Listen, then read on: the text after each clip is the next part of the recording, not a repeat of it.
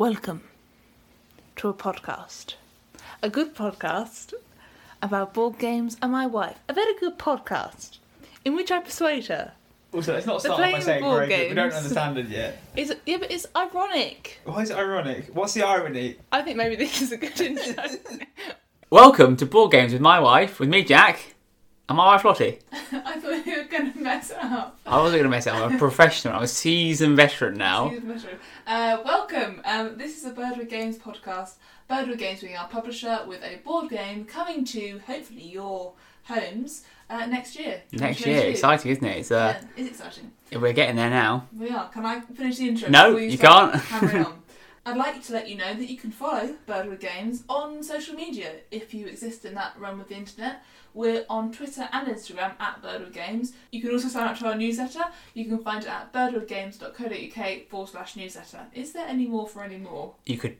Oh yes, you can pre-order our board game. Well done. We love you with your sales hat on. You can also pre-order our board game by going to dogparkgame.co.uk and you can get yourself a little... Sorry? Treat yourself. A little bunch of dogs and a little bunch of Other things? other things, I don't know, whatever you want. You sound like you've gone a bit like crackers over the last few weeks. It has been a bit crackers because, as our regular listeners will know, Jack and I are fresh off the back of running a Kickstarter for Dog Park, which we are... You say fresh. We are far from fresh. We are no longer fresh. We are unstable. We've been left out for a few days in the sun and Yeah. it's... But it has gone a bit crackers and a bit bonkers, which kind of segues us into our Announcement, news, our news. discussion point, debate. Well, it's not a debate. We've debated it and now the debate's over. So we have some news, which is this is our penultimate episode of Board Games with my wife. And that feels mad, as we've been doing this for a few years now. We have, yeah. It's been amazing. It has been such a fun thing to be doing, but with the huge amount of work that Dog Park is and is going to be, and with our position as designers and publishers now, we kind of want to evolve what we're doing, and we would love to do something in the future, but it's not going to be Board Games with my wife, so this will be, as I said, our second to last episode. If you have any thoughts about what you'd like to see from us in the future, is it a podcast from our Birdwood studio where we talk about design? Do you want to see us play games on a stream? What else might we want to do? What would you suggest? Those are the things I was going to suggest. Okay. So, but no, we really want to hear from you guys because I think it's really important that what we do evolves with us as we grow as a publisher, but also that we can hopefully be entertaining, be fun, those kind of things. We want to. Such an idiot. I know I don't sound entertaining or fun, right? Yeah, but just and the evolution of this is coming. More content is coming from us. Don't worry, people. We'll still hear our annoying voices. Literally no one's worried. And- Thank God. And our weird dog breathing, you'll still hear those things, but we think it's time to evolve it into something new now. And it is. We have been thinking about doing this for a while because we have rinsed our board game collection, and whilst it's growing, And I want to have played, I feel like you might be hearing a few repeats, and we'd love to give you something different. So if you have ideas for what you'd like to see from us, there's nothing's off the table at this point. And unless it involves something that doesn't involve heavy dog breathing, because that's a prerequisite. But anyway, so to celebrate the finale, the season finale, or the permanent finale. yeah, the permanent finale, we're going to do a couple of bumper episodes, aren't we?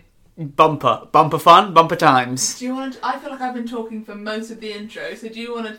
So we're going to go through our combined, and we can just talk about how we got there, but our combined top 50 games of all time. That's a whole lot of games. That's a whole lot of games, and it's a combined list, so it's a collaborative. Why you said that with like gritted teeth? It's collaborative. Well, because I think with the things, we've got different. I think broadly we've got a very similar taste in things and stuff that we play. And broadly, we have similar games that we like and don't like. But I think the favourites element changes slightly based on our individuality. Yeah. So this mega list is going to be split into two episodes. In this episode, we're talking about our games that are in the 50 to 26 slot. The bottom 25. The bottom 25. No less brilliant, but it's the bottom. And that's what my friends call me. And then in our next episode, we'll be talking about The top 25. The top 25, which is what your friends call you. The top 25. If only for true. So that's what we have coming up. That's what we have coming up. Any more on this part of the show? No. Besides saying thank you for being Besides here. saying thank you, for being here on our journey, and for those of you that are new listeners and old listeners, thank you. We appreciate all your interactions and the questions we've had, and they've been great. It's been really great, and we're really excited for the next steps and phases. But we're also really excited to look whatever our next, I don't know, whatever you call it, our next output is going to be. We're looking forward to that, and we hope we can do something really cool. Yeah, and like we said, we want it to be something that you want to see or watch. So the inbox is open. If you want to send me a suggestion, you can do so by emailing hello@birdwoodgames.co.uk. And Birdwood, for those that have kindly written in and said, please talk more slowly so I can understand what you're saying. Birdwood is bird, like the bird, as in the flying creature, and wood, like the trees. Birdwood. Cesar! Well done. Talk about our top 50 games. Why not? Is that what we're here? Oh, okay, fine. I thought this was like a tax meeting we were going to have. I'm literally never coming to a tax meeting. You're going to ghost me when I'm like, I put a tax meeting in the diary. You'll just be like, I'm out that day. You'd have to be like, I have to trick you. It's a meeting with biscuits, and I'd be like, ooh. Or I have to just call the meeting something else, being like super fun, happy meeting. Then you'll be suspicious of it. To be fair, I would be more curious to be like, what's this? But you can only use that trick once. Once that's Once bitten, twice shy, you'll be like, I don't trust you anymore. Yeah, I'd run away. Run away. I can lure you in with donuts. Oh, you could. So in at number 50 is Deception, Murder in Hong Kong. How important is the colon? I think it's really important. Also, could you not just done the colon without saying the word colon? No, if I were an actor, I'd be one of the actors that reads the stage directions like, pause. And what's what they call period? Yeah, well, yes, or full stop if you're in England. Oh, there you go. Thank you for the grammar lessons. No worries. Anyway, Deception, Murder. Oh, so it sounds like you're deceiving someone's colon. Which is a very different game. That is a different game. So yes, this is, I think, the only real social deduction game on our list, but it had to be in there, even in this number 50 slot, because this was a formative game for us, wasn't it? Very formative, very formative. Well, one of the first, I would say, probably within the first 20 games that we owned, I would say that kind of time. So it was early in our collection, and it was that kind of. It's so like how to describe these kinds of games. They are. I think with some social games like this, if you have the right gaming group, I think you can just play them and play them and play them and play them and play them. Like thank you, darling. Like if anyone's like me who replays a song when you love it and you play it until you're sick of it. Deception, Murder in Hong Kong was kind of like that, and I think that we had a few really fun game groups. So this came out a lot. I've had a lot of fun time with it. It can fall flat, not because of the game, because of the group. In terms of you have to. And when I say fall flat, I mean you have to go into it knowing you're going to basically be lying to each other through your teeth for a period of time. You have to have and energy for understandably, people are not comfortable with that, and or they're not also good at it as well. So it's kind of like if those people are playing, it's a bit like, you're clearly lying, and that's not fun for people. And then it's a bit like, it can be prohibited because the nature of it is so like somebody is a murderer and they're trying to get away with that murder. Someone knows who the murderer is, possibly more people, but someone knows who the murderer is and trying to help the group find that murderer. And it's like someone at the group will be just telling the most brazen lies and framing people and throwing people under the bus. And the more you play with more players, there's other roles that throw into it where, again, similar sort of thing. So I think if this is the kind of game that you like, you'll like this game. Like if you're listening to this and thinking, I like this, I like games like Werewolf, Mafia, those kinds of games that do this sort of thing, you'll like this without question. But again, if you like Werewolf, Butterflies, Mafia. There's never like a friendly like. This is what I want. I want to see a cutesy co-op, not co-op, a cutesy like social. I just think the nature of it lends itself, because I think you catfish a lot of people with that. They're like, oh, this is lovely, like a party game, and it's about like butterflies and fairies. And it's like you're all screwing each other over, and in tears. So that's why, at least with murder, it's like, well, you've already cut a lot of people out who aren't going to be interested in murder. You've already culled the thieves. I was going to say, the reason that we chose these 50 games is we're not saying these are the best games that have ever been made, but these are 50 of our very favourite games that we recommend frequently. Or if someone says, I'm looking for a social deduction game, or I like Werewolf, what else should I play? And these are the kind of games we'd be talking about. And also formative ones as well, like formative to our gaming experience and kind of like nostalgic as well in terms of how they play and those sorts of things. I mean, this game, if you look at our copy, it's pretty battered at this point. Yeah, we can't really play our copy of Deception. I know what the murderer card looks like by the back of the card. Quite dogged. This is where I don't really get the thing about sleeving cards, but the card sleeves Yes. in this instance, they're like, you fools. Yeah, because when I played it before the people, not recently, but it was within sort of last year, I was like, that's the murderer card, I know you're the murderer. I'm just going to stay quiet because I know I'm aware that the card looks like on the back of it. Like a Hercule Poirot. Yes. Every time being like, hello. Really? I know the answer, it's you. Psychic you. Okay, so in at number 49 is Rolling Ranch. Rolling Ranch. This is a game that is by the sounds of the name, it's a roll and write style game. It's a roll and draw. This one kind of. Well, you're saying like you've not played it, but it's not. This is on our top 50 games. Yeah, no. Why is it how can I play it? By the sound of the name. Yeah, because you're rolling. It's got rolling in. So what could it be about? You know. Oh, well, it could be anything. Could be anything. Rolling. What other board game components have you got? Rolling miniatures. Just launch them down some stairs. No, it's a roll and draw. I think probably one of our favourite roll and draws. Yeah. From our collection. We may have other rolling based games, but yeah, I think one of our favourite roll and draws. I think because of the theme. Yeah, it's pretty much just nice. It's just a nice theme. It's a nice thing to be a farmer. You're not greatly exploiting anything. You're not doing anything too. You can be an organic farmer doing the right things by the world. You still have to make food. Whilst we are livestock farming, we're not like just growing various different grains. Vegetables.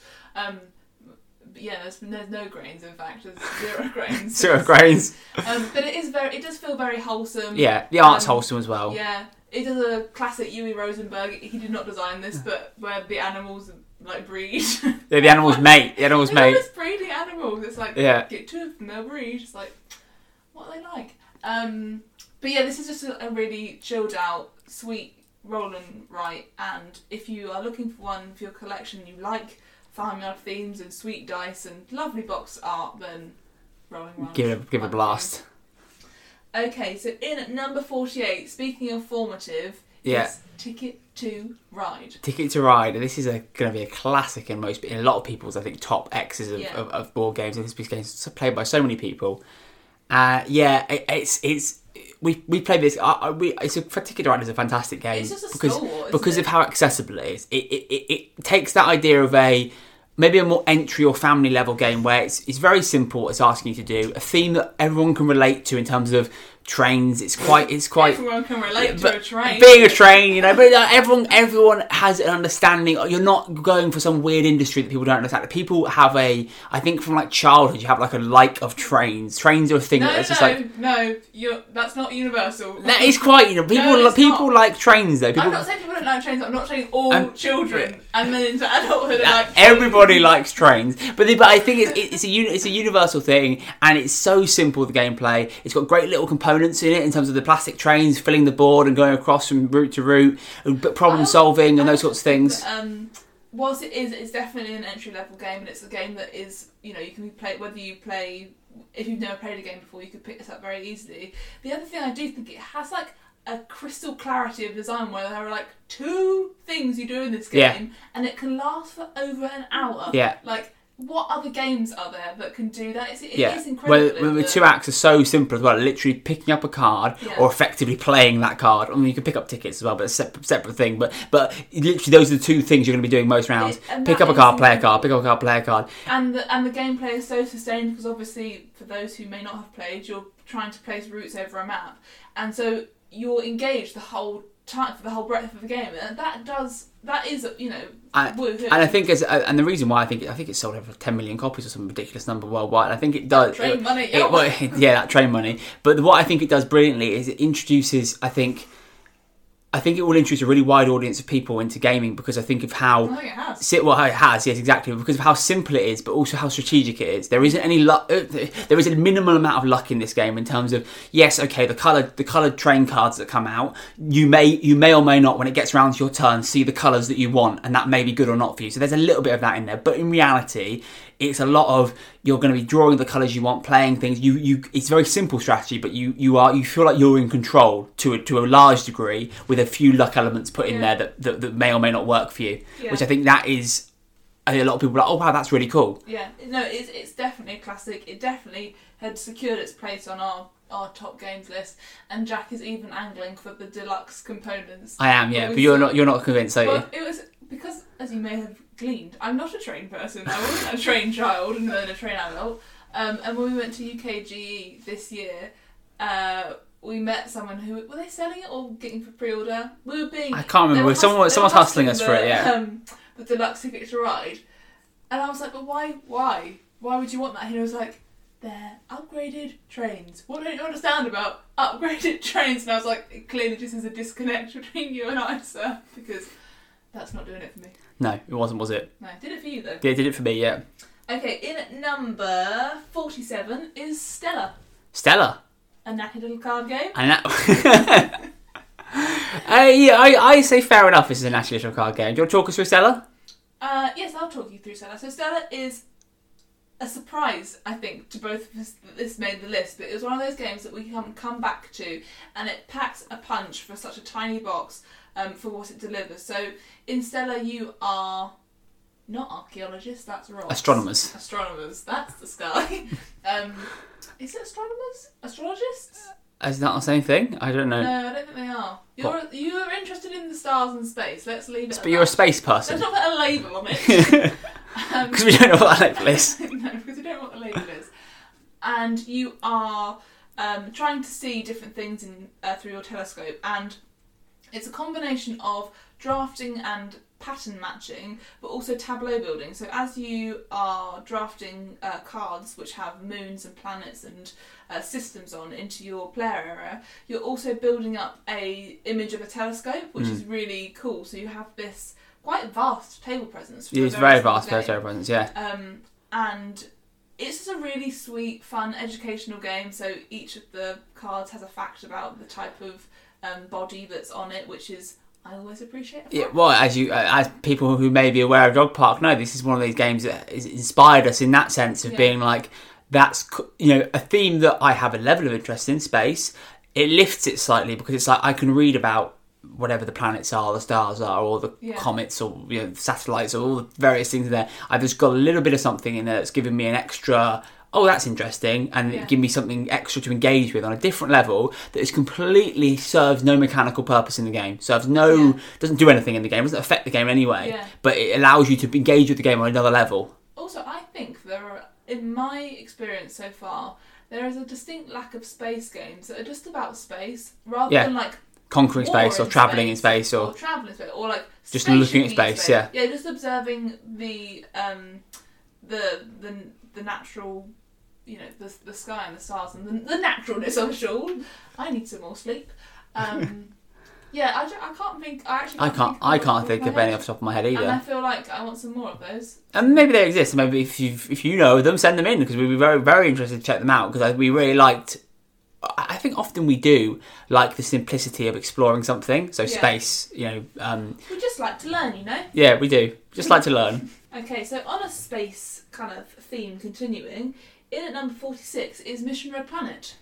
Mission Red Planet. So just as we said, like we like space when it's all non-conflict and the rest of it, they were like, we want to kill each other now. we're a very mixed bag when it comes to our likey, dislikey things. Yeah. We can be like, I really like this, but then we're like, but also this complete and utter disproof of that example. We also like that too. I think the difference in Mission Red Planet is that, although to be fair, there are probably some combat-y space things coming up. But the next game is a 4X space strategy game. It literally never will be. No, never will be. That is we've got one on there. We've definitely got one on there. What? Oh, it's coming.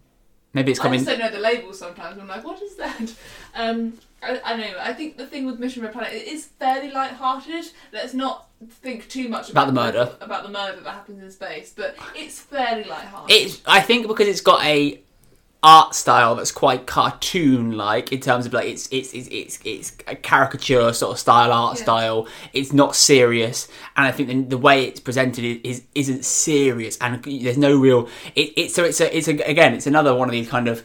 It's a party. It's a group game, definitely for a large works better with particularly larger groups. And you're basically travelling to Mars, to land on Mars, and sort of effectively explore it, get the resources from it. But you're launching. The key play of this game is you're launching off in these spaceships, and you've got to fill them with your astronauts.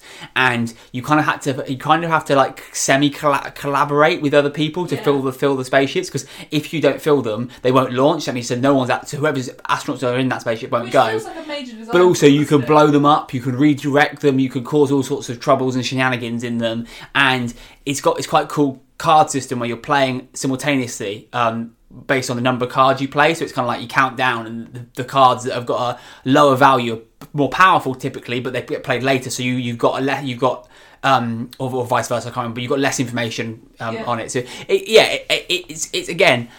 You need it's again, I would say, right group for the game. I actually think this depends much less on having the right group. But much less. But there is a level of. It's got that kind of what I would call. You are still doing. It's got that. Skullduggery. I think is the right word for it. Where you have to know your group's going to be okay with some skullduggery. Where you could literally be like, I'm really sorry, but I'm playing this card, which means I'm going to cause one player to just have a complete mare, and it's just like can happen. You can't play it with someone who's liable to a tantrum. Yes. That's I think with many party games. Yes. You've got to be careful of your tantrum friend. Isn't that the way with life? Next up, at number 45, is Pandemic: Legacy. I will say the colon through. The pandemic, the colon pandemic. That would be terrible. That would be a terrible pandemic. It was not a game I'd want to play. No. It wouldn't be an end of episode, end of podcast, game without toilet humour. I said toilet humour. I didn't even drop the P word. But also, it's not just poo in the colon. There's other things in the colon. I don't know. I'm not a colon doctor. But we know there's poop. We know for sure. Anyway, let's bring people back round. We might be eating a dinner with this. Also, if you are eating dinner with this, like you've got a rogue choice of entertainment. But played yourself. Pandemic: Legacy is Pandemic. For those who are unfamiliar with Pandemic, one of the most famous cooperative board games of all time. Legacy format, which is effectively like the game is basically X numbers of rounds of the same game, but every time things are getting added, taken away, and destroyed. And do you know, I saw someone explain that Legacy very well today, which was a Legacy game is a game that you physically change over time. So after you play something, you may add a sticker or you may rip something up. So the game evolves as you play it. It's like a box set. It's a bit like a box. It's like a box. It's an equivalent of entertainment. It's like no, but it's not, because there are games that can be open ended, but you could replay them from the start. A Legacy game you change. But for definitively ends. It's like a box set. The DVD player will burn down once you finish. As soon as you hit finish on the last episode, the DVD player will just melt, and that's it. You can never watch that box set again. Yeah. Or you can watch the box set again, but you can't really watch the box set again because it's like your game is literally in ribbons. So it's like, well, this is unplayable. The actual physical game is unplayable. So I have a bit of an issue with Legacy games because I feel like there's a bit of a cost, not even cost, but it's reusability. And I think that board games are completely worth their money. I think the Pandemic Legacy and all Legacy games we've played have been worth the money of the entertainment we got. But there is something about it's nice to then pass the game on or give it, or to sell it or to charity shop it or whatever it is. Regardless, that is this, and it's a fair comment to make around the reusability and the recyclability of it, because you are effectively throwing a lot of it away because it's unusable to anybody else. But I think it does justify it to a degree because of the amount. It's not like it's a 5-minute thing. You'll get 15, 20 games of Pandemic out of it, which is again given entertainment wise and obviously even economic wise. That was it took us like 2 years to finish it. But I'm not. You're thinking more environmental. Yeah. Well, kind of environmental, just general waste. But this one has to go on the list because it's the only Legacy game we've ever finished. It's one of the few. It's the only example of a campaign game. I call it a campaign game because I bucket in with that group of things because effectively it's got a story and an overarching thing that we've actually seen through to the end. Yeah. But it did literally take us 2 years. But we got there. We did get there. I think I think the reason we were able to finish this is because we were so familiar With the game, the yeah. original Pandemic, and because to be fair, it was quite a we won't do any spoilers, but there was it was quite a dramatic. Yeah, it's quite dramatic. Yeah, it's quite dramatic. Yeah, which we actually quite enjoyed, which is funny because we had to kind of like remind ourselves each time what the hell had happened. Yeah, and then you start to make up characters for the people you're playing as, and they've got their own dramas going on.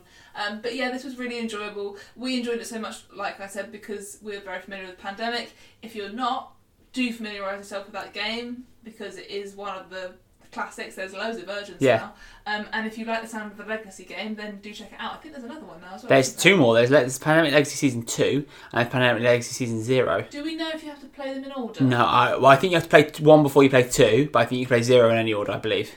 Well, yes, you would think. That's the first one. Okay, cool. In at number 44 is one that you are a ambassador for. And it's your arch nemesis. It is. Which is, can anyone guess? It's Ice Cool. Yeah, so Ice Cool is a game that I think is ridiculous, and I love it so much. Yeah. It's a game. It's a dexterity game, so it's a often a flicking or tossing or throwing or those kinds of actions. Tosses their penguin. Well, no, not in this dexterity game, but other dexterity games involve tossing. So there's the I don't know off the top of my head. I'm just defending the tossing games. That may or may not exist. Exactly, but no, it's so in this game you're. What's that game where you throw a beanbag into a hole? There's actually a game called Throw Burrito where you throw burritos at people. That's basically the beanbag in the hole. Exactly, but the hole is the other human being.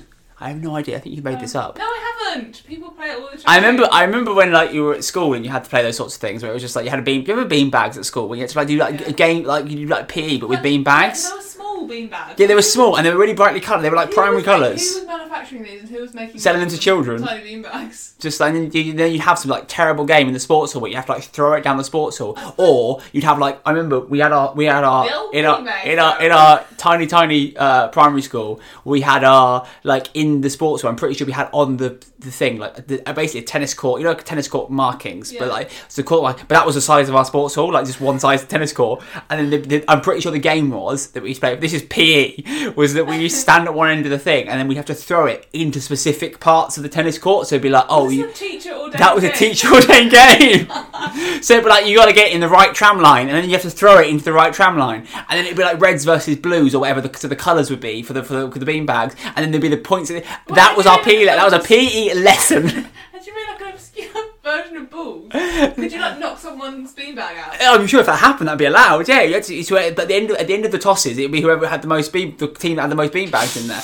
That was a teacher ordained taught lesson in my school. Taught lesson. It was like, today, kids, we're learning beanbag toss. For all those moments in life where you're thinking, you know what, this is going to be really useful to me in later life. To be fair, there are lots of things in school that aren't directly useful, and I'm sure you gain lots of social skills, and you've got this great story from your podcast 100 years later. Yeah, that's true. That is true. And what would I have done without So when you see on Birdwood Games beanbag toss, you're like, wow, he's drawn on his past. What are we talking about? Ice Cool. Okay, Ice Cool. Continue about the penguins. So speaking of schools, Ice Cool is set in a school, and you're penguins. I think you're being like rude dudes, because I'm pretty sure you're going out of like you're going out of lessons. You're doing a runner. You're doing a bunk. You haven't got a hallway pass. Yeah. So. Did you used to have a hallway pass? No, I don't think our schools. Our school had no hallways, so it was just like you were in the toilet when you left the classroom. So it was kind of like, where are you going? He's weeing in the corner again. Yeah, but that was our school. So yeah, you are penguins in a school. One person is the hall monitor each round, and they're basically trying to catch you, and it's like a tag thing. So they're flicking around this kind of like a multi-room course, and you're trying to catch the other players, and you're trying to run away from that person. It is silly fun. It is silly fun. The thing that I like about playing it, whenever we play, it makes me laugh to remember how everyone runs around the table together. Yes. Like, someone will flick the penguin, then everyone will... And how it's got those moments, no matter if you play it with a younger audience or like an older audience, it's like it's still got those moments of like pure tension when it's like things are happening and it's closing down, and it's like you're chasing someone and you're in the same room as them, and then someone's got to try and get out the room, and they miss the shot, and they're still in the room, and there's those little things where it's like it sounds so silly and it is ridiculous, but if you're genuinely, this is one of my top recommendations. If you're particularly if your group is like quite energetic and quite likes to be maybe moving and jovial, this is a lot of fun. You'll have so much fun with this. Yeah. Do you want to do a gear change? Well, how swift? Oh, it's a very swift gear change. It's like what are those handbrake turns? Yeah, we're going to do one of those. And in at number 43, just above Ice Cool, is Twilight Struggle. So, in a very similar theme, your penguins You're flicking communists across to the USA. or capitalists. So you are Twilight Struggle is it's a very heavy game, and it's a very serious game, I would say, and it's effectively And there are no penguins. It's effectively a war game without a lot of war in it. In terms of there's not a lot of it's quite a cold war, as some would say. Everyone, head palm with me. Head palm in. But you are one player is playing as the Soviet Union, one player is playing as the USSR, one player is playing as the Americans, and you are USA. Yeah, okay. And you are duking it out for influence, battling for influence over basically the world and what direction the world's going to go in after the Cold War. What direction is it going to go in? Is it going to go towards capitalism? Or is it going to go towards communism? That's kind of effectively the overarching theme of it. Which side of history is it going to fall on in terms of what's going to be the way the world is viewed? Yeah. And therefore, based on that, it's a lot of kind of it's influencing, it's changing areas. There is combat, kind of abstracted combat in it, in terms of there are coups and war and those sorts of things, but they're not really like there's no real tactics to them. You're not pushing troops around a map or anything. I think the real attraction of this game is, if you're interested in this period of history, is seeing how the designers have gamified historical events so they can be kind of customised and warped, so they can be played in a different sequence to advance your cause, whether you're playing as the USSR or whether you're playing as the USA.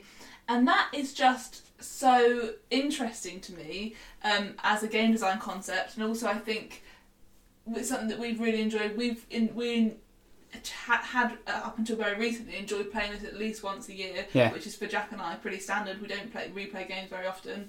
And we feel like we really thoroughly explored it. And I think after maybe like 8 or 9 plays, we were like, we're keeping this, and we'll always keep this, but we've now got our fill of it. But it is a really rich, really deep board game experience, I think. Yeah, absolutely. I completely agree. It is. Yeah, it's. We probably won't revisit it for many years, but it is a really good board game experience. Yeah, it's never coming off the shelf, though. No, it's never come off the shelf. No, exactly. Okay, back on to kind of more Ice Cool Adventures again. In at number 42 is Takenoko. Yes. So Takenoko is again much. We've had a real odd sandwich. This it's like 2 light pieces of bread and then like a very dense filling. So Takenoko is a game in which you are a gardener and you're trying to build a beautiful bamboo garden, and there's a panda going around eating some bamboo, and you're trying to grow bamboo and collect it, but also again organise. I think is it the King's Royal Garden? I think it's the Royal Garden, Emperor's Royal Garden. I believe someone's got a royal garden. You're trying to basically look after it. Very light in terms of its art style and theming. It's got fantastic pieces. You're growing bamboo like 3D, so upwards, and it's got these cool little plastic bamboo pieces. I think wooden bamboo pieces, correct? And that's pretty cool. And it's got, I don't know, it's hard to describe how it kind of plays. It's a very simple action selection game whereby either you're just trying to complete one of those 3 things: expanding the garden, growing bamboo, or getting a panda to eat it. It's similar to games possibly like Cascadia, in that you're trying to do complete objective cards to rack up chunks of points to get the most points at the end. So it's really simple in the way that it plays and the things that it's asking you to do. You've got 5 or 6 action choices, so it's more complicated than something like Ticket to Ride, for example, but it is very visually stimulating. It's very, very cute, and it's really replayable as well, because every time you play, you're building out a different scenario. So you'll be building out a different type of garden, you've got bamboo growing differently, your panda's up to various shenanigans in a different way each time, and so's your gardener, but it's really easy to grasp. And this is another nostalgia game for us. Another nostalgia game, again, quite early in our collection. We're drawn towards the theme and the art of it, and we say it's one we regularly. What's nice is we regularly revisit it. We do regularly play it, probably at least once a year. Yeah. And it's one of those ones where if we're like, oh, what do we fancy? We're not sure. Maybe Sunday afternoon, and we're just like, we'll play Takenoko. We know it really well, so we can get to the table and we can work it out. It's really easy, comfort play. Yes. Isn't it? So in at number 41 is Pret-a-Porter. Pret-a-Porter. Yeah, and this is a game I've been wanging on about. All the time. All the time. I'm like, should we just talk about Pret-a-Porter again? And the reason this is on the list is because it's an example of an industry game that I think has really nailed what it's trying to do. And when I say an industry game, I literally mean a game that's based on a particular industry. This one, in Pret-a-Porter, being the fashion industry.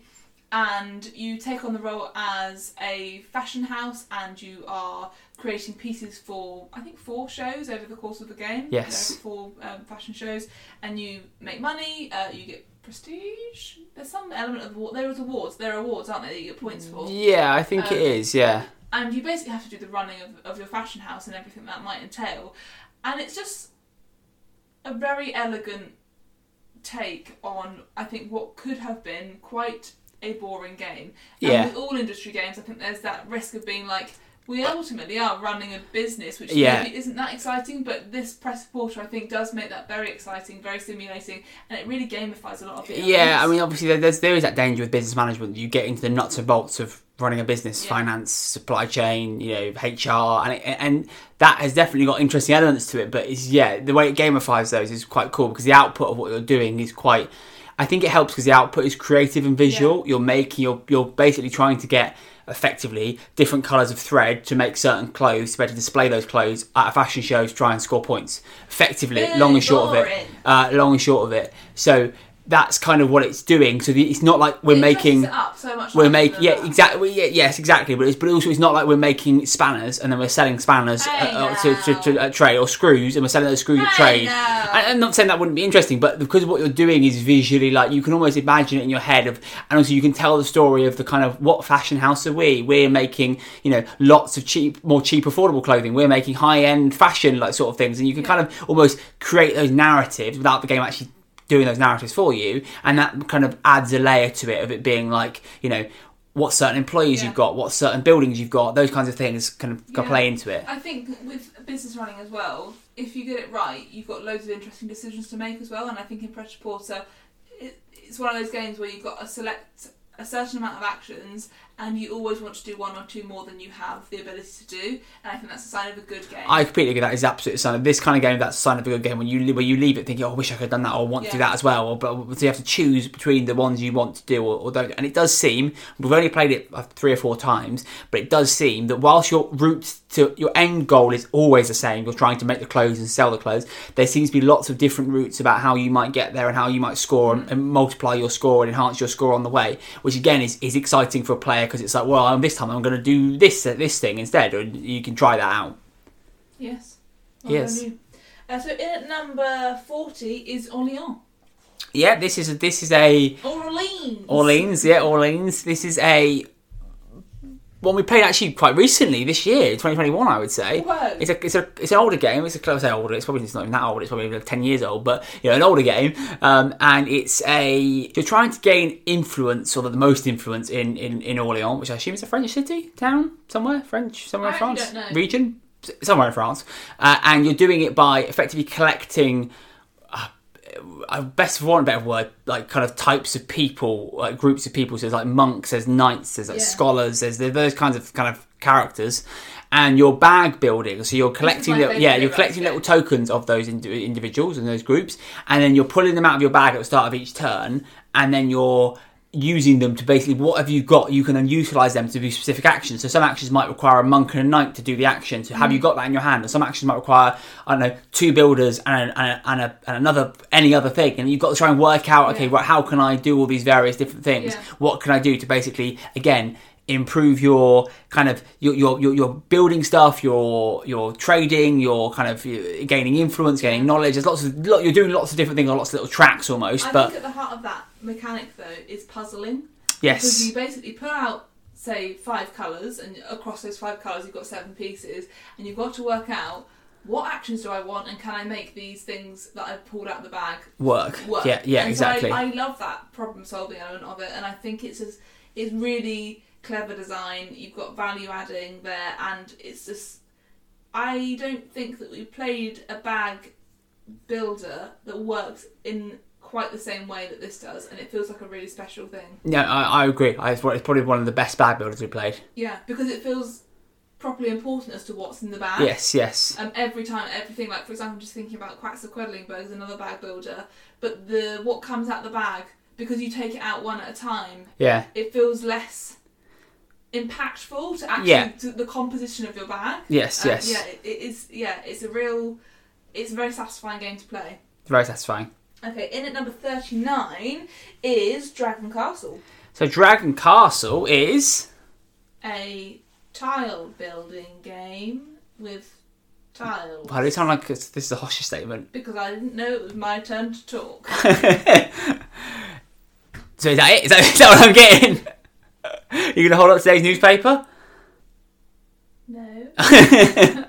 Okay, so it's you're basically building a beautiful I think they're temples that you're building from tiles that you're kind of drafting. You're tile drafting from a central temple. This got its place in the top 50 for components alone. Yeah, literally, yeah, it The did. tiles in this game are Beautiful. maybe the nicest board game components that I've ever felt. For the I think for the purpose that they serve and what they do, I would agree in terms of Because it's not an expensive game. No. And it's not like you could have done this with cardboard chits.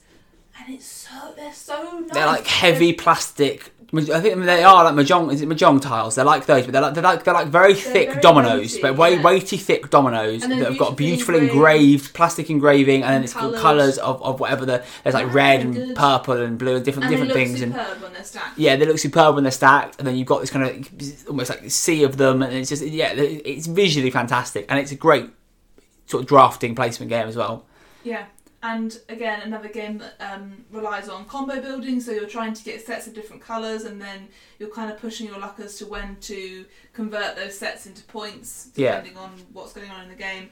It's another game that Jack and I turn to without hesitation if we are either playing with someone who doesn't normally play games, or if we want something easy to play ourselves. It's just another one of those games where it's like, yeah, that is just such a no-brainer to play. Love it. Love it too. Number 38 is Paladins of the Something Kingdom. Of the West Kingdom, I think they are. They're of some kingdom. And this is a game series. Paladins is a game that we own, but we've also played Architects, which we enjoyed probably equally. And this is kind of similar to Oleon in the way that you are... Yeah, it's got a bit of that actually to it. Yeah, Yeah, so funny enough, yeah. When you're talking about the Knight and the Monk, I was thinking that actually is interesting because you are choosing different powers from different types of people in your area, civilization, village, Yes. wherever you are, the West Kingdom.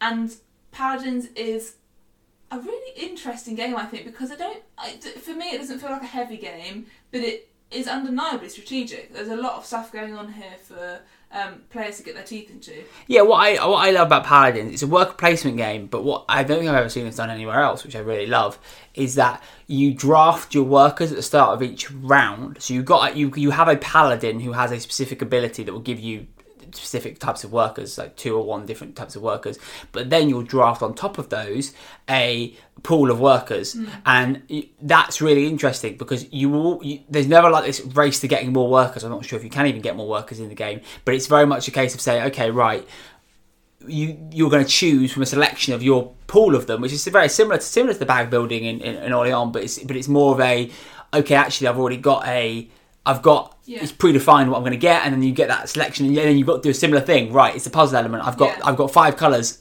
and 7 different workers across those colours. I now need to work out what's best for me and what am I pursuing, what am I trying to do. And it's that again is really it's very similar vibes. Yeah. It does different things. It absolutely does different things. It's got different elements into it, but it does have a very similar vibe in terms of that puzzle element that you come to. Yeah, and actually both of them, I'm just thinking, we hadn't thought about this before, but they both have commonalities in that they have major mechanic happenings going on at once across the game. So in Orleans, you can go and explore Orleans, and whilst you're doing this bag building, in Paladins, whilst you're sorting out your workers, there's also a wall to protect, and there's all sorts of other things going on. So major mechanisms working alongside one another, which I think give players plenty to be thinking about as they're going along. Exactly, yes. Okay, so number 37 is something that surprised me, but you were right. Let's just say it, you were right. It's Sagrada. Yeah, so this is one of those ones where I knew I'd be right, but you wouldn't believe me. For years, you wouldn't believe me. I was trying to convince you forever that this was a game you would like, and it is the game you like. Yeah. So do you want to talk about Sagrada? So Sagrada is I'm just going to say it and we'll say why I'm sceptical at the end of this bit. It's a really beautiful dice drafting game where you are trying to build windows in the Sagrada Familia, which is a cathedral in Barcelona, and the dice components are beautiful. So they're multicoloured, they look like stained glass, and they're a real visual treat to look at and to play with as well. They play very nicely. And you are trying to pretty much pattern build, and there are a few cool tricks you can do along the way with different powers that all players have access to.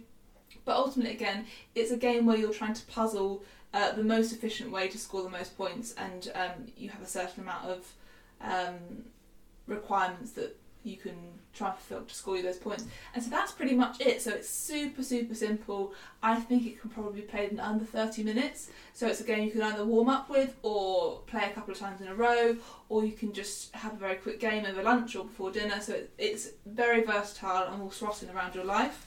I was sceptical because the box art for Sagrada is some of my favourite board game art on a box I've seen ever. I think it's really beautiful, it's really stylistic and distinctive. Yeah. And when I saw pictures of the interior, I was like, dice is not this, dice is not what this looks like. And to be fair, it does look different, but it is, regardless, still very beautiful to play on the table. It's different kind of tonally to the box cover, but you still have that really gorgeous multicoloured stained glass effect, and the game itself is very clever. It's very economic with the design, and yeah, it's a winner. Yeah, I personally felt when I saw that I love coloured cubes. It's one of my things I love. Have we spoken about eating the dice in Sagrada? I don't think we spoke about eating dice before. It's one of those things that visually for me, I just love it. I love seeing all the different colours together. I just find that really like engaging. I find that really kind of like, oh yes, that's something I love. So I saw that, but that's absolutely my style. Yeah. I saw the gameplay looked nice and simple, but also with a bit of bite to it in terms of like strategy and stuff that's going on. Like scoring again, it's all about and it's not hard to play, but it's hard to get a good score in. And I just thought, again, it's the kind of game where for us it's that perfect gap filling game where it's gonna be in that slot of like we could play that of an evening or in that kind of time slot, which for us is the perfect game. Yeah. Also, I don't know why these are kind of like aligned in my head, but if I were to choose between Sagrada and Azul, I think I'd more often choose Sagrada than Azul. I can see why, because they've got a similar, you're finishing some old building, gubbins to them, and then also it's a coloured squares, drafting of coloured squares to fill gaps in holes, but you're then scoring based on your rows and columns, so they've got similarity to them, definitely. What I like about Sagrada though, is that the player area is really compact. It is very compact, yeah. In Azul, for those that have played it, you've got the tiles are kind of spread out, but in Sagrada you are building a window in a similar way to Copenhagen. You have your set area and then you're just populating it, which I find really, I find that wholly satisfying. In at number 36 is Sushi! Go party. Or is it Sushi Go party! I don't know. The list I've been sent here hasn't got any punctuation on it at all. Oh no, you've been sent a list, you poor poppet. You don't have to get the list yourself. I wouldn't start criticising the punctuation if I were you. I'm pretty sure it's Sushi! Go party. I think. Well, it's telling you to go party. No, Sushi Go! Sushi Go! Party. Yeah, surely, because it's not telling you to say Sushi! Go party. So woohoo, sashimi. So what happened in Sushi Go Party? You explain this one because it's a favourite of yours. So Sushi Go Party is a card drafting game where you're basically putting together I don't even know what you call it, a menu, a platter, a smorgasbord of sushi. And you're doing so by, at the start of each game, there's a little bit of setup involved for what is a very simple game. You'll choose different dishes to go into the sushi belt, and you're then passing these hands of cards around in a group, and you're basically taking a card each time from the draft, and the different dishes will score you different points in very different ways. So some will be based on collecting sets, some will be based on collecting different versions, some will be based on collecting pairs, but if you have another one you'll lose points, or some will be based on have a specific number, having the most, having the least, there's all sorts of various different scoring that goes on there. And it's really interesting, and I think this is a game that works really well at the sort of like 3 to 5 number, because at that number you're going to get the cards multiple times. You get the cards a couple of times, I think, if not even slightly more. So you're going to pass everything around, so you'll see what's in the hand, you'll see what people are taking, and you can kind of say, okay, I don't want to pass this over there because the person opposite me wants one of them, so I'm going to take it, or I'm going to, do something different with it, or I know they're collecting that, so I can collect something different. And it's got a little bit of that to it, which is kind of like, I think that's quite I find that quite engaging, and I think it's that kind of like, oh, you stole that thing off me, I wanted that, even though obviously the person wants it themselves, but that kind of... It's the kind of game where, which I think you and I really enjoy, it's not direct player interaction, but it's essential player awareness. Yes. So to be like, to be your cleverest self, you have to be like, okay, you want the green tea ice cream, so I'm taking some green tea ice cream. Yes. That doesn't disservice me. Yeah, exactly. I think that is a really key point there. It's interaction versus awareness, and this is definitely awareness, because you're never actually taking cards from hands or giving things to other players, but you are kind of, really nice, you are choosing things that are going to have impact on other players. Yeah, I like that though, because it also protects groups that maybe aren't comfortable with like direct conflict, or like something like direct taking, like, because if I take the green tea ice cream, I'm an idiot if it doesn't serve me, if I'm only doing it to... And I think if you play it just to serve yourself, to play best for yourself in the situation you're in, I still think you'll do well and be competitive. Yeah. That's what's nice about it. It's not like you have to play it in a more kind of cut and thrust way and to try and take people. Cut and thrust? I don't know. I've heard people say it, like pirates and stuff. But if you play it in that way, that's the only way to play it. If you just play it saying, I want to do what the best is for me and what I'm going for, you'll still do well. And that, I think, is a mark of a really good game where there's different layers of strategy going on. And actually, someone who is being a bit more conniving and sneaky, they may end up not doing that well because their plans backfire, because they end up with a hand of stuff that's not that good for them, actually, in reality. Yeah. So and the other thing to mention about Sushi Go Party, not Sushi Go Party, is the sushi have really cute faces. They're very cute. The art is very cute, and that is very appealing to people, to humans. Sushi. The humans like this game. The humans like it. Next on the list at number 35 is The Chameleon. So this is another deduction game, social deduction game to a degree. Yes, but not in a dicey way. It's a bit dicey, but it's not as dicey. Yeah, no one's murdered. The chameleon. The chameleon is murdered at the end. They barbecue the chameleon at the end. Oh no! That's what happens. You don't know that. I'm thinking of the chameleon as the murderer rather than the So murderer. either the chameleon is barbecued, or the chameleon barbecues everybody else. Yes. So it's a pretty brutal ending to the game. So in the chameleon, what happens is that there's a combination of dice that are rolled, and they will reveal a code word. Every player bar one will have a grid reference that will tell them what that code word is. One player will just have a card that says, you're the chameleon. That's all they'll get. And if that happens to you, then your butt might start sweating. Your butt starts sweating, yeah. And then what will happen is you take it in turn, go around the circle, to then basically say a single word. A single word is all you can say, and then you say that word and move on to the next person. You can't stop and think about it. It needs to be relatively quick, but again, a lot of people will be flexible with these rules, but it needs to be relatively quick. And then at the end, there will be I've seen this played in different ways. Sometimes people play it in the way of saying, right, now everyone just point to who they think the chameleon is, but also I think the best way to play it is have a little bit of a debate, a little bit of a kind of discussion about it. But again, it's one of those games where play it based on the group, because sometimes you don't want it in its best. This game in its best is where everyone's kind of laughing and trying to find it funny, because people have said, what you think this sounds really easy. So let's say the words of food, and someone will say something and they will know what the word is, and they'll say something so bizarre that it's like, what? Because you're trying to, because also the chameleon at any point can say, I'm the chameleon, the word is, potato, for example, if it's a food. So if everyone's saying chips, mash, that sort of stuff, something potato, and then they win. So they can reveal themselves before the end, or they can wait till the end. So therefore, even in the debate, you can't be like, well, I know it's potato, so therefore that's why I said mash. You've still got to be a bit obtuse with your answer, and that in that obtuseness allows for the chameleon to basically get away with it, because they can be like, yeah, because you know the reason why I said that. It's obvious when you think about it. So that, I think, is very funny, and it's that. What's good about this game is the rounds are so quick. It's literally like 5 minutes. Once you start playing it, it's 5-minute rounds. So the difference between this and something like Deception is, in Deception, you're the murderer for potentially like half an hour. Yes, which gets a lot. And also, if someone then knows in Deception, then they have to prove. Yeah. That you were the murderer and did blah blah. And it can be quite angsty as well when it's like for example, you've worked it out and you know it's somebody because maybe that person's accusing you and you're like, well, I know I'm innocent, so that you twig. It then can get a bit angsty when you're doing that for 30-40 minutes. Yeah. Whereas in this game, it's over so quickly. You're just all talking about various types of potato. Yeah, should you be so lucky? And that I think is the joy of this one, how quick and fun it is, and then also how you're able to kind of, like I say, move on. if someone who's not comfortable being the liar is then the liar, then they're moved on from them. But also, what's great about this game is, again, it sounds so simple, and it's just like, well, that's obvious. It's going to be obvious every time because of how obtuse everyone has to try and be. Because the words are for example. No, obtuse. Do I mean obtuse? No, I'm going to stick with obtuse and I'm going to say it. Obtuse means like they're being difficult. They're being difficult with what they are. So, for example, it's cities. Cities are a good card. There's loads of different cities on the thing.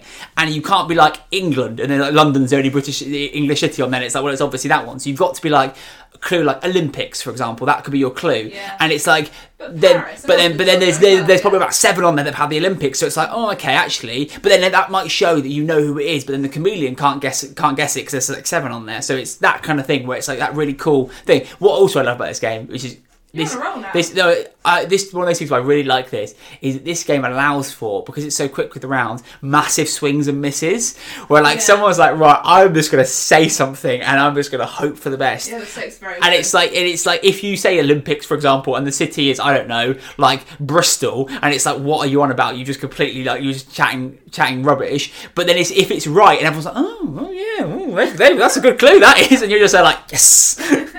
Yeah, no, that is great. The stakes are low and it's just high fun. Yeah. Very good, Chameleon. Number 34 is Kodama. Kodama? The beautiful tree spirits game. So we're going through a bit of a spate of light games on the list at the moment, and this is in that trend. This is probably about a 45-minute gameplay. I think even less than that. Yeah, I think half less an than hour. that. So just a very gentle, very light game where you are tree spirits and you're growing your tree. And you are creating a treescape on your play surface, wherever you're playing, and you're placing cards that match in symbols to another card. So your branches are growing and they're linked together by the matching symbols. And the person with the kind of most matching symbols at the end, and there's a couple of other victory requirements, wins. So it's basically a tableau building game. Yes. It's had a bit of a kooky makeover. The art in Kodama is really cute. The concept is really easy to grasp. If you're like me and you like wholesome natural things, it's a really uplifting game to play because you're matching butterflies with butterflies and then little moons with little moons, and you then build this huge tree. So it's another one where if you like small games that have big table presence, this is a great game because you're building this sprawling tree, which is quite an exciting thing to see unfurl. Yeah, it's a game that really benefits that kind of starts small but gets a big table presence, and it's actually a game where commonly we forget how big the table presence can get, and we might play it in a small space and be like, oh no, we need to expand now because our trees are getting huge. It's too big. Yeah, it's very, again, beautiful and just a nice art style theme. Nature, magical, but not. It's quite unique in its art style in terms of like it looks like Kodama. Like if you look at it, that's what Kodama looks like, and I think that works really well. It doesn't feel generic or feel like like seen it before. Sort of you can sometimes get with Magic and those sorts of things. And yeah, it's a really lovely game, really simple, just a matching tableau builder. Yeah, lovely. So in at number 33 is Role Player. And this is another dice game, actually. We've got a bit of a theme of like coloured dice, magic and coloured dice. And Role Player was one that I think surprised us both in how much we enjoyed it. And so in Role Player you are rolling dice, as the name hints at, and you're then building your character traits with the dice. So you're trying to specifically match numbers that you've been given as a character with the dice that you've rolled, and so it's an extended puzzle, really, isn't it? That you're trying to score your the best at, and some character traits you have a prescripted score, so you need to have between 10 and 14, but some would be like 12 plus, so it could be anything over 12. So it's. I was shocked at how satisfied I was after playing this game. It was one of those I was like, oh my goodness, that was such a clever concept, and I really enjoyed it. And then I felt like, yes, I've got a 6, or being clever with the mechanisms that you can do to flip the dice face and yeah. I mean, colour cubes firstly, so that won me over early doors. And then yes, I agree. It was very satisfying how it's puzzly, and it's got that kind of it's that feeling of nothing necessarily feels like a bad choice. You can manipulate things and move things. I think that's the problem sometimes with dice. Dice are random, obviously, when they're rolled and drawn and put out. So you don't want that feeling of, well, I rolled a 4, therefore I am just in trouble because I rolled a 4 and that's my lot. I can't. But this has got lots and lots of opportunities to manipulate and move and change. And actually, you don't necessarily want all 6s. That's not necessarily what you want. You sometimes want some low numbers because you've got low things. So actually, you need a couple of low numbers. So it kind of is that kind of balance again of being like, it takes into account that dice rolling is random. So it does that really well. Yeah, it's not just like, 6s. It's not like you just need 6s to win. You know, you need a combination mix of numbers. Sometimes you need certain numbers in certain spaces and those kinds of things as well, which is kind of like, that's interesting too. So yeah, I think that is one where we were surprised by it, but really enjoyed it. Yeah. And another one we were surprised at is number 32, which is Copenhagen, which is pretty Tetris. much Tetris. Yeah, it's Tetris. Colourful Tetris. Super simple. So you are trying to build your facade on Nahaven. I hope I'm saying this right, people of Copenhagen. The very beautiful, colourful strip on the water in Copenhagen, and you're drafting Tetris pieces into your building facade to try and score the most points, not have the most beautiful facade, because if that was the rule, I would win every time. But that is not the rule. That is not the rule. The rule is efficiency in terms of getting to the point scoring markers, which are on the rows and the columns. Yeah. Copenhagen doesn't reward you for stacking neatly. You're very good at stacking neatly, but that does not do you well in the game. No, that is the truth. But it's again, a really surprising game. It's one of those games that we go to in terms of what do we fancy playing? We're not sure. Talking about let's just play Copenhagen. That's that kind of game for us, and it's got that kind of very simple. You pick up a tile, you play a tile in your building, I suppose it is. You're building that structure. It's satisfying. It's got that kind of instant thing of being like you're drafting those cards. You're drafting cards, similar to Ticket to Ride style, drafting coloured cards, playing those coloured cards to get a tile that you're then going to put into your building. And that, I think, is that simple loop. It's just like, it's very quick, very rewarding, but it's got that strategy in it. It's got that, you took that tile, I wanted that tile, so I'm going to have to think about something else. I think it works really well. Yeah. And it's got some little powers in there as well, just to add that little bit of spice. It's got some powers that do different things with the tiles and those sorts of things. It adds that bit of depth to it in terms of it being it's simple, but it's a little bit deeper. Yeah, completely agree. Number 31 is Runestones, which is yet another surprise. I don't think that this would be on everyone's top 50, but there is a particular mechanic about Runestones that I think you and I absolutely adore. And that's where, so in Runestones you are trying to basically score enough victory points to get beyond, I think, 60 and have the most runes crafted. It's incredibly simple, but the mechanic that I'm talking about is you play actions in the game, you play 2 cards at once, and you discard the highest scoring, all the cards have numbers on, and you discard the card with the highest number. So you have to be certain if you're playing that card, you don't mind if it's being removed completely from your hand. It's not a discard pile, it's out of the game. And so that every single round you have an interesting choice to make. Do I want to discard this card in order to play this one? It's just such a simple idea, and maybe other games do it. Our depth of knowledge of games is not infinite, but it's just so great. It's a deck builder, but that you're losing stuff all the time, and not that I'll get it later. Don't worry about it. It's gone, and that I think is like you have to then play suboptimal combinations of things because you're thinking I can't lose this card, so I've got to play this higher numbered card to keep it in play. Yeah. And it's fantastic. Yeah. It adds such a surprising layer of depth and strategy to it that it's like, oh wow, I've got to think about this now. And tension. When you're drafting cards, you're thinking actually that card's slightly better than that card, but that card's got a bigger number on it, so therefore I'm going to get the big number card because I'm happy to lose that card, use and lose it, and keep something that does something different. The only thing about this game is that the first time we played it, I played myself into a corner because I wasn't paying attention, and then I had got rid of all the cards. But got you more cards. Yeah, so I was like, I was in a bind. So there is a little thing in this game that it can walk itself into a breakage if the player's not paying attention, like I was not. But once you have made that mistake, you don't make it again. No. And it's really really fun to play. Really fun to play. Really simple, really fun, surprising. I want to find that game makes me want to play more games using like that mechanic. Yeah, absolutely. It's a great mechanic. Okay, less light. This is probably the lightest game on the list, I'd say. In at number 30 is Lords of Hellas. The Greek techno... I don't know I'm singing Lord of the Rings, but techno. Can you do some Greek in there as well? I don't know, I can't speak Greek. Thank you for the techno promise.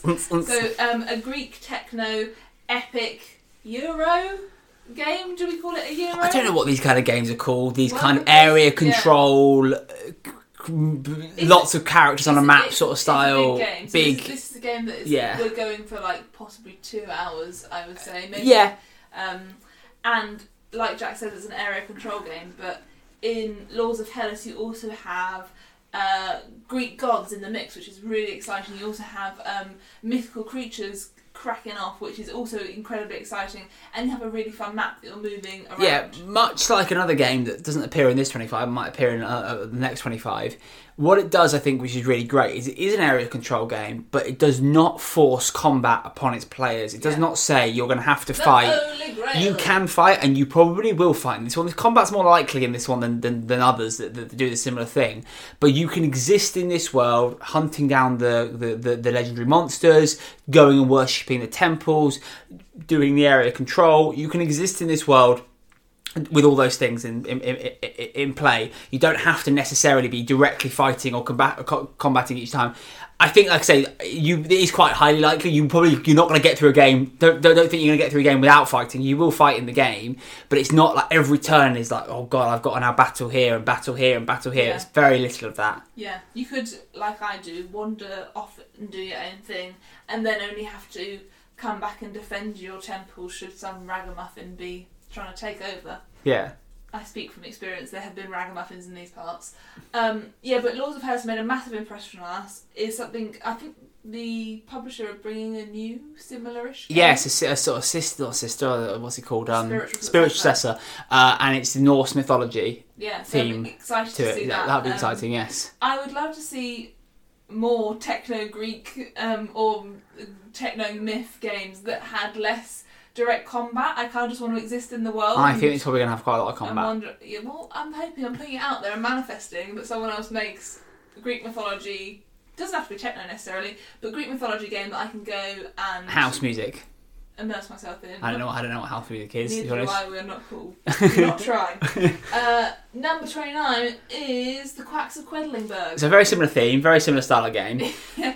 How old do you reckon that joke's going to get? Because we are quite bouncing, like we are going from like there to there Yeah, quite a lot. This is why I thought it was like we have to mention these are not in like the best Yeah. games of like there's no real. And even I said, I think there's a level of our favourite games to them. I think like but there's in a bands of 5. Yeah, they're like yeah. in terms of like preference. yeah. I think you probably what you're getting to. I think is higher we go up the list, the more often we play it.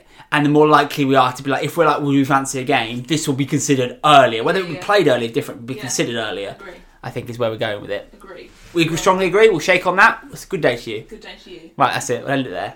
You want to Goodbye, talk about everybody. quacks? I'll talk about quacks. So in quacks, you're a quack, and you live in Quedlinburg, and you're making potions and lotions to sell to the poor peasants. Is it to peasants? Well, it's to anyone that needs it, I suppose. But you're a quack, so you're basically a fraudster. I think that the elite would probably buy some. Oh, so we're like one of those like Viti Nutrila companies that's like we're we're wellness selling gurus. we're wellness gurus selling like I don't know, basically just like seaweed and being like it's super seaweed elite tea worth £1 million. Elite tea. I don't know what they What's sell. elite tea? I feel like if you came out with a company called Elite Tea, I bet you that would sell. It's a tea that has like Everyone's got Nutriscopics. What they call Nutriscopics, Nutra goodness. Those like Nutra basically just like the stuff that we is can't like. become Quacks of Quedlinburg and sell Nutra goodness. Why not? It's our home brand Nutra goodness. It's in Elite Tea. And then we'll have like different colour boxes for the types of stuff that's in it, and we'll have like the core ingredients like turmeric and like matcha and like ginger, and there'll be the colour boxes for the Elite Tea that we're having. Great. Do you want to tell people about the game? So you're going for Elite Tea? So that's basically what you're doing in Quacks of Quedlinburg. You're making, although to be fair, those things have actually got general benefits. But in Quacks of Quedlinburg, you're literally actually making potions that probably would kill you if you tried them. You are potion brewing, and to do so, you are collecting ingredients, and then you're putting them in a bag, and then you're kind of, I'm not sure exactly how this happened. You're basically blindly pulling them out of the bag and throwing them into the box. You don't check them or anything or vet them. You just throw them in and go, oh crap, I'll put that in now. And then. So it's a push your luck game because there's certain types of ingredients you've got in your bag that will make the potion explode if you put enough of them in there. I love playing this game with you because you're a risk taker. And you are not. You're like, I'm- I've drafted one thing, I will stop now, thank you. Good night. Bedtime. I like to make sure that my potion. I've not yet exploded a cauldron. No, you did in the last game because for the first because normally I'm behind. If I win it, it's because I'm behind you all the way till right at the end, and I'll have a massive round, and you'll be like, landing. "What's happening?" But last time I was quite far ahead of you, and it was quite funny because you became like slightly deranged because then you started like pushing your luck. You're like, I'm just pulling stuff out the bag, just like frantically because you were like, "Oh God, he's ahead of me!" And what's happening here? What's happened? But this is the fun of the Quacks of Quedlinburg. You can bring out all different sides of people that you know, and you're like, okay, you've gone a bit crackers. But yeah, it is a really fun push. I don't think I enjoy a push your luck game as much. Well, I think because we're even relatively, you're risk averse, and then I'm not. In a game sense, I'm happy to push my luck a bit. If the push your luck thing isn't balanced right, then if I just win because I'm pushing my luck, it's like, oh, you'll never catch up as a risk averse person. It's like, oh, okay, exactly. Whereas in this, it genuinely feels like, no, you will come unstuck if you keep pushing your luck. You will eventually just come unstuck, and the damage it does to you, it becomes almost, they get to a certain point where it's impossible to catch up. It becomes like you're too far behind. So you might have a great last turn and be really set for it, but you'll be so far behind that it's just not going to make a difference. And I think that from the push your luck games we played, this one does it the best. Yeah. Yes, also super accessible. I think because of the rubber banding system, so if you do push your luck, the scoring chart in Quacks of Quedlinburg basically gives the losing players boosts, so their cauldrons score them more points off the bat. And so that means if you are playing with maybe younger players who are still learning about losing, you don't feel like you're doing really bad. It doesn't beat up the players behind. No, it keeps you in the mix. It understands that you're blowing up your cauldrons bad and you don't want to do that, but at the same time it's kind of also a mechanic of the game that you're going to probably happen to you at some point, so it's like it doesn't want to punish you too much. It doesn't overtly punish you for doing so. Yeah, great game. So in at number 28 is Draftosaurus. Draftosaurus. A very new addition to our shelf, and already in definitely a game that we like to play. Fantastic. It is kind of like it's very much the mechanics of something like a roll and write style game, in that something's happening, something's being randomised, you're going to get a something, and then you're going to be placing that something or putting that something in a location to try and combo and score points. In this instance, you're drafting from a bag of dinosaurs, and you're getting different coloured dinosaur meeples, different types of dinosaurs to put into your dinosaur park. And you can put them in different places, and each place does different things, depending on the dinosaurs you've got in it, types, amounts, pairs, etc. Those kinds of different scoring mechanisms. And yeah, it's really simple, really quick, and really fun. Yeah. Very high colour. The game itself feels like really good value. You have these great colourful dinosaur meeples. You have a double-sided board, so you've got two different parks you can play with that have different conditions on either side. And I think it's a language-independent game. I believe so, yes. There's nothing else on there, is there? It's only pattern matching and colour matching, so it can be, you can play it no matter what language you speak. As long as you could teach somebody, you can play it, yeah. And just like, it's just one of those things where it's like, the components made this game, but it's a very simple, very elegant and clever idea beneath those components that bring that all together. And it's just like, it shows how much mileage you can get out of what is fundamentally bag drafting. Yeah. And that's... And placement, That's it. It's incredibly cool and elegant. Similarly, in elegance and simplicity, but not necessarily theme, 27 is number 27, and that's Onatama. Onatama, yeah. So, want to take us through Onatama? So, I think of Onatama as like a sister of chess, in that you have two players opposing each other with figures on a board, and they can move in particular ways. But unlike chess, you have a fluid set of movement styles you can do. So there are always 3 cards that are visible during any round of Onatama, and those 3 cards are the potential movement sequences you can take. And once you've played one of those movement sequences, it is past your opponent. So it's another game, which I think is going to be a theme in our top 50, of player awareness, not necessarily combat. Yeah. And Onatama, I think, is the ultimate game of player awareness, because if I use my dragon movement sequence, for example, I know that's coming back to you, and if you need the dragon movement sequence to pull off whatever Yeah. move you're trying to do, I need to be aware of that. And on Otama, it's a game of, I think we said before, perfect information, where if you have a gaming partner to play with where you are happy to take it slow and think it out, and it can just be a really satisfying game to play. It feels like I don't know how to play chess, but it feels like I feel a bit like Beth from the Queen's Gambit when we play on Charmer. I'm like, it's me. Yeah, it's I think it's a really interesting study for someone that was so inclined to do on levels of perfect information or imperfect information within board gaming and what that does. And I think that this is an example of it being, it's not truly perfect, because obviously you don't know what the person's going. You see all the options and outcomes, but you don't necessarily know what the person's going to choose. They've got a 1 and 2 choice, so therefore there's an element of imperfect information in the other player. But you know that in terms of what the information is about, what the person can do, you have perfect information, because they can actually, you do have perfect to a degree, because actually, in fact, you do have perfect information because you can say, right, okay, they're going to do one of those 2 things, and then they're going to get that next. So it is in that sense, and I think that there's something really interesting about that I think could be explored in other games and across gaming, in terms of that idea of, and I think this is something that ties into exactly what we said about types of games that we like, is that the more perfect the information becomes, the more it's about then players influencing each other and affecting each other rather than combating each other, because everyone can see the information, everyone's aware of the information. It's then about actually saying, okay, right, I'm taking this certain thing for rather than I'm doing something to affect you, I'm taking away some of the I'm taking this over here to me, and that will affect you, but I'm not doing it to directly affect you. Yeah. Yes. Yeah, I love Onitama. It feels classic, it feels timeless. It's I don't think I'll ever not want to play Onitama. No, I would agree with that as well. I love it.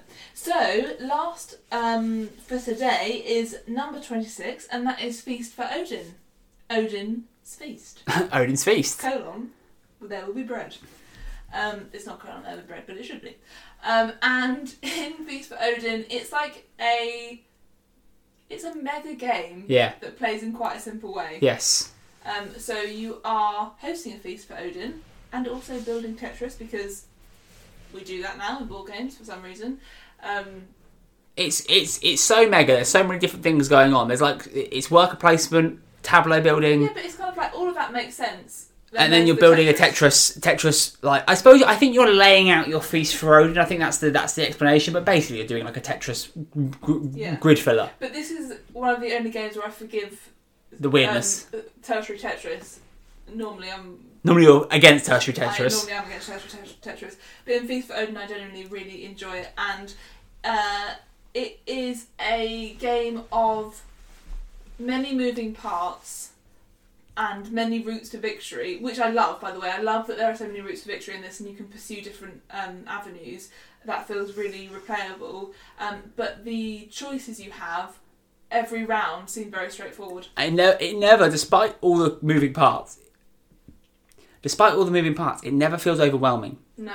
It's not a simple game. It's definitely what I would call a more complicated game. And the reason why I say it's actually complicated is because it overwhelms you with information. When you look at it for the first time, you're like, oh my God, what do all these things mean? There's so many different things. But when you actually start to break it down and start to understand it, you're like, oh, actually, it's not that complicated. You're trading things, you're swapping things, you're gaining things, you're moving things, you're losing things. It's not like, okay, these all, and a lot of them make sense. You're trading, wool or sheep for meat or for coats or whatever, and it's like, okay, that makes sense in terms of like, there's not a weird disconnect between that. And I think that that is a real testament to how it plays in the design of it, that you actually, after a round or so, you're like, after a round or so, after you get through some of it, you're like, oh, okay, right, I now see what I need to try and do. And you can build a strategy around lots of different elements, and generally there isn't a battle to be had in there. No. And I think it is one of the heavier games in our collection that we now feel familiar with, and like, whilst there's a lot of information, like you say, you're met with a lot of information. Once you've played it once, it's very easy then to play again. Yes, exactly. And like I said before, it's very replayable. So, that was it. 50 to 26. Done.